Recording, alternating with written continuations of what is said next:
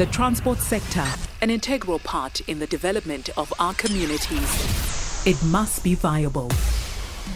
The infrastructure is very poor or poorly managed across. If you look at street lights, and not to mention, as I've mentioned, potholes.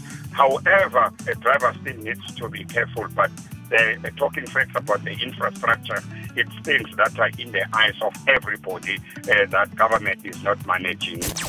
The transport sector, an integral part in the development of our communities. It must be viable.